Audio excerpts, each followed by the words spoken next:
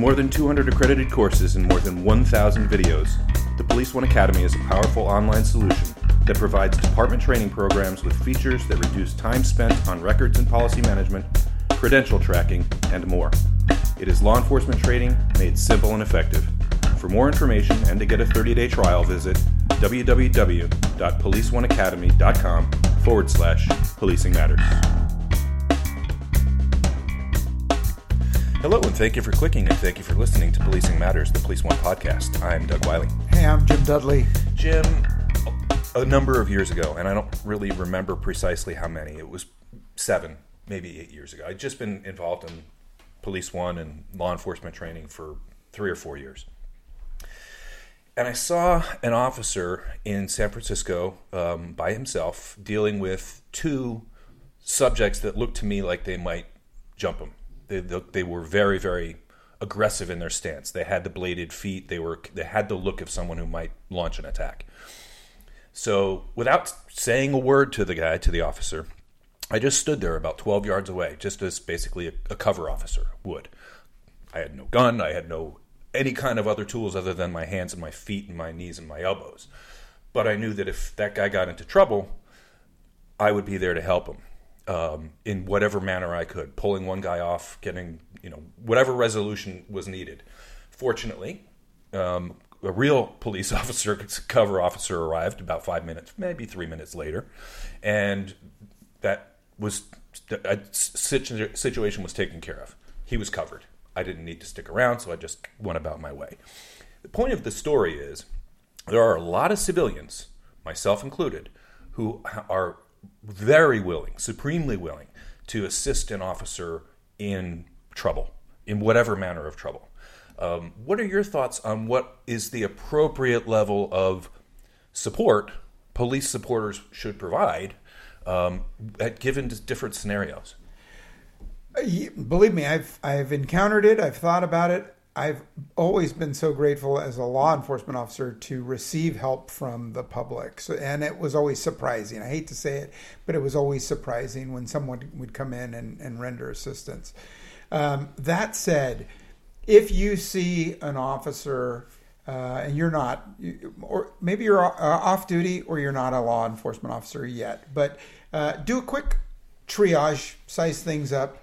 Does the officer look like he needs assistance? What's happening? Do they just need room? Do they need to keep others off their back? Or do they require immediate physical assistance? If it's the latter, announce to yourself to the officer, I'm here to help you, officer. What do you need? And then what can I do? Wait for a response. If it's out of control and the officer can't respond, we'll jump in. Know your limitations. Don't become a liability. Grab an arm or a leg. Do something within your capacity. The suspect's arm or leg. Follow the lead of the officer. Do as instructed. Do not stand by and film on your phone for social media. Don't do that. If you're in a CCW, if you have a CCW, or if you're in a concealed weapons state, the rules are totally different. We've seen a couple of tragic events recently where individuals who were trying to render assistance to the officers with a handgun, a firearm out and exposed, were seen as an additional suspect or an additional aggressor, and bad things happened thereafter. So a completely different situation. Number 1, do not shoot the cop. Number 2, announce that you're there and that you are armed, but do not exhibit the firearm unless absolutely necessary. Keep it holstered. Don't provide access to your weapon by the suspect. Yeah. Don't bring a firearm to a wrestling match. I like to say that. Yeah. Don't bring a gun. Hold it to the guy's head. It ain't the movies. It hardly ever works. Yeah. Announce that you're there. You're armed. Don't allow a suspect to grab your weapon. If it means staying away, stay away. The likelihood that you appear to be another suspect is high to those other officers responding. Keep that in mind.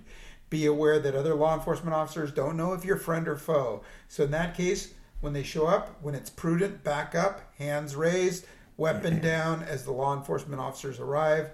And then at the conclusion, stick around, be a witness, I'm sure the cop involved is going to want to thank you for your help, and your good deeds done. Yeah, and you talked about standing around with your mobile phone videotaping.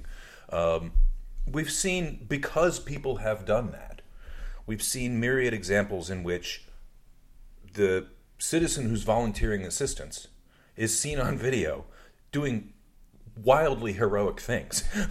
And so we have on Police One and other on social media, they happen all the time, where you see something.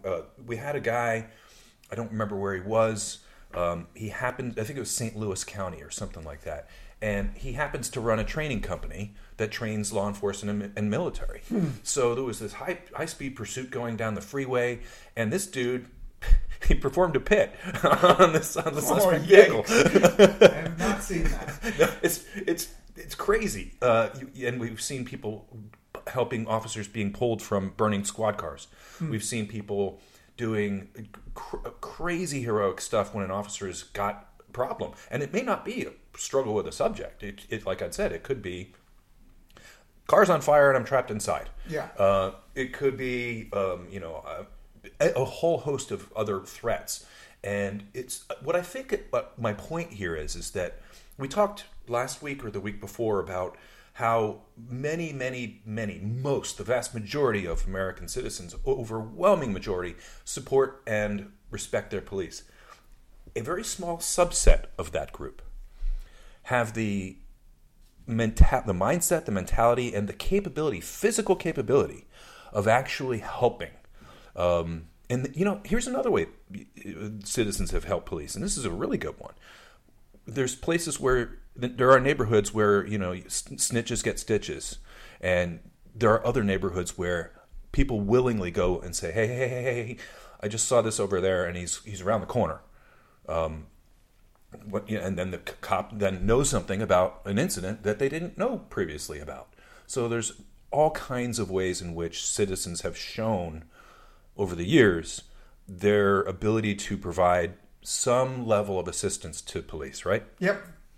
Yeah, and I mean, to the point now where I've been retired for 5 years, and driving down the freeway, when I see lights, I see people, I know the reaction by a lot of people is, thank God that's not me, right? Being pulled over by the police. Mm-hmm. My first attention is drawn to where the officer is and if they're okay. And are they wrestling with somebody? Does it look like they have their weapon out or something like that? And if that's the case, I will keep my eye on them, pull over if I have to, offer assistance if need be. But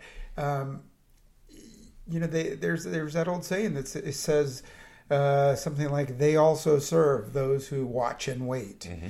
And so even if you can just be that bird dog for the officer, somebody sneaking up behind them, some other threat that they haven't yet recognized, or the fact that it looks like it's going to go off and you can be there to render assistance if needed.